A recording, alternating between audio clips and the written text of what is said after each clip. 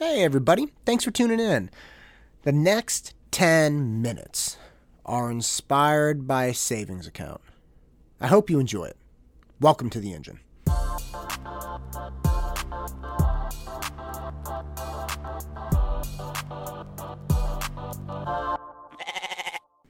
There's a really big concern with the U.S. economy. Not just right now, but before the pandemic hit, there was a big problem. Essentially, the average person only had something like 20 days or 30 days worth of savings. Like they didn't have more than, I think it's 40% of people didn't have more than $500 or $600 in their bank account. So people really on average do not have a lot of cash. Now, there are people at the top who have cash, and that's obvious, right? Like you have the 1% and they have cash stored away theoretically for days or years, or some of them could, I assume, live indefinitely off of their savings. And those are people who've worked, presumably, let's just say for argument's sake, they've worked really hard and they have that money saved up and that's that, right? Like there's not much to say about it. Some people have money and some people don't. How they got it, it doesn't really matter. That's just the state of the world. And this leads to a huge polarization.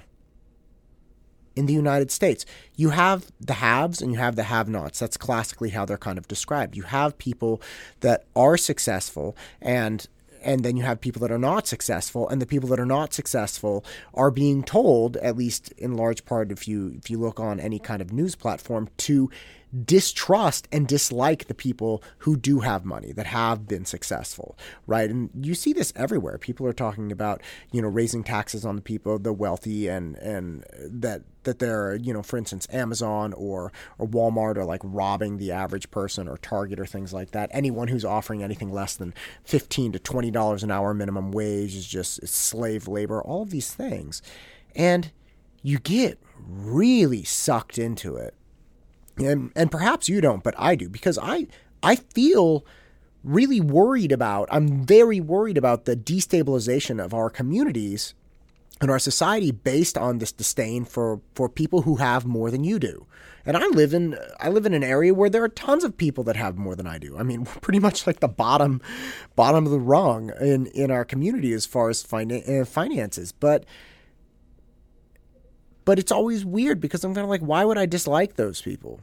Why would I'm an SAT tutor. I work with people. Almost every single family I've ever worked with has more money than I do.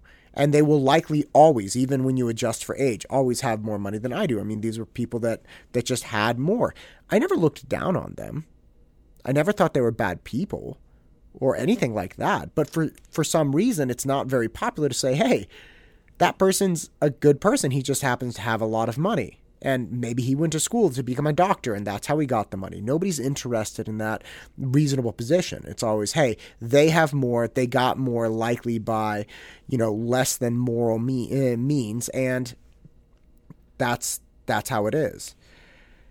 And I've thought about this a lot over the last few months, and it's really given me pause. Especially at the start of this, I started worrying about, oh my gosh, what's going to happen when those people who only have $500 or $600 run out of money? Like what is going to happen? What will we do? And amazingly, the things that everybody has been told, which essentially, the rich are out only for themselves, and they don't care about anyone, and dog eat dog world, damn the man. These things, by and large, have not come to pass in my life. And let me explain that to you. So there are people that work in that kind of marginal employment world. Okay? So for instance, we have a wonderful house cleaner. Her name's Rosabla. She comes once every 2 weeks. Okay? Now, I do not know this woman personally outside of the work she does for us. She's been working with us for almost 10 years. She's like family. She's great. We love her every time she comes. And when this all happened, we obviously couldn't have her to our house to clean for us every 2 weeks. But we kept paying her. And my wife came to me and asked, she said, hey, look, do you mind? It would be a problem if we just keep paying her every 2 weeks. I said, absolutely not. Pay her, for sure. And again, she didn't ask. We just did that. And in essence, our savings account became in part Rosabla's savings account. And I have a hauler, okay, Lupe. He does gardening, he does hauling, he, does dump runs and stuff, and good guy to have around. He's a super hard worker, and I throw him jobs whenever I can. We had to dig out a kind of auxiliary driveway and put crushed granite, and Lupe came with his guys, did the whole thing, did a great job. Anybody needs a hauler or something like that, hit me up. I'll give you Lupe's number. But I was speaking to Lupe a couple weeks ago, and I asked him, how are things going for you?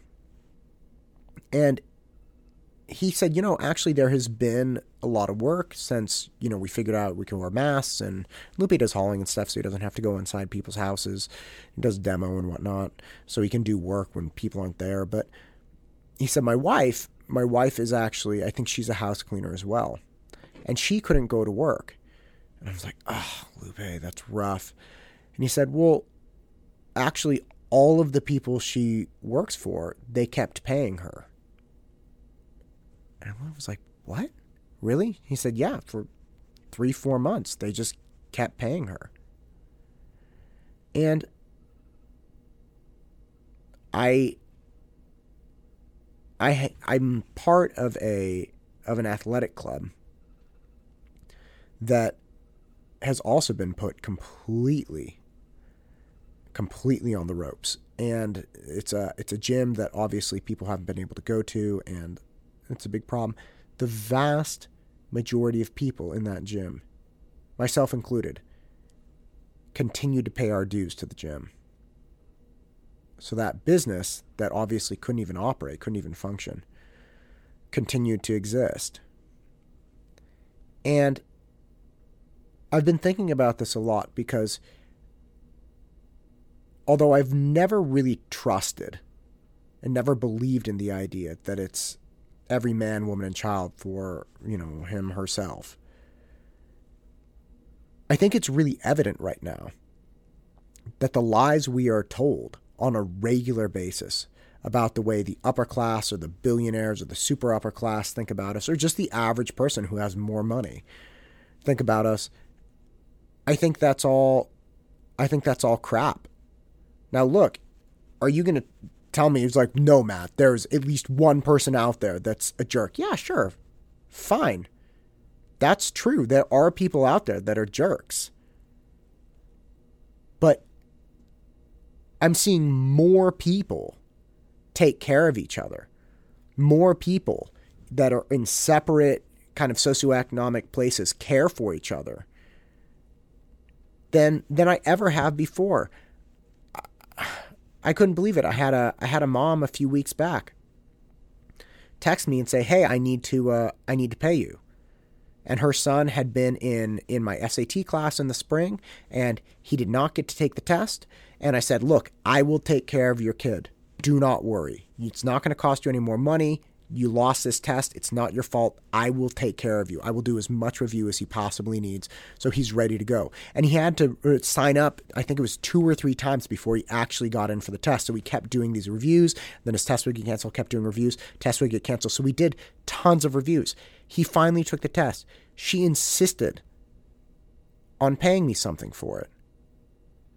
And she didn't have to. I denied her several times until she was like, "Look, I'm not going to feel okay about this unless I pay you." And it inspires me and it warms my heart to the core to know that the things that make money for the media, like sowing discontent between socioeconomic groups, trying to get people dislike each other, trying to tell you that, you are the right one as far as political concepts and everybody else is wrong and they're all out to get you. All of that stuff that makes money for them by making us upset, it's just junk. It's not the way the world works. It's not the way human beings work.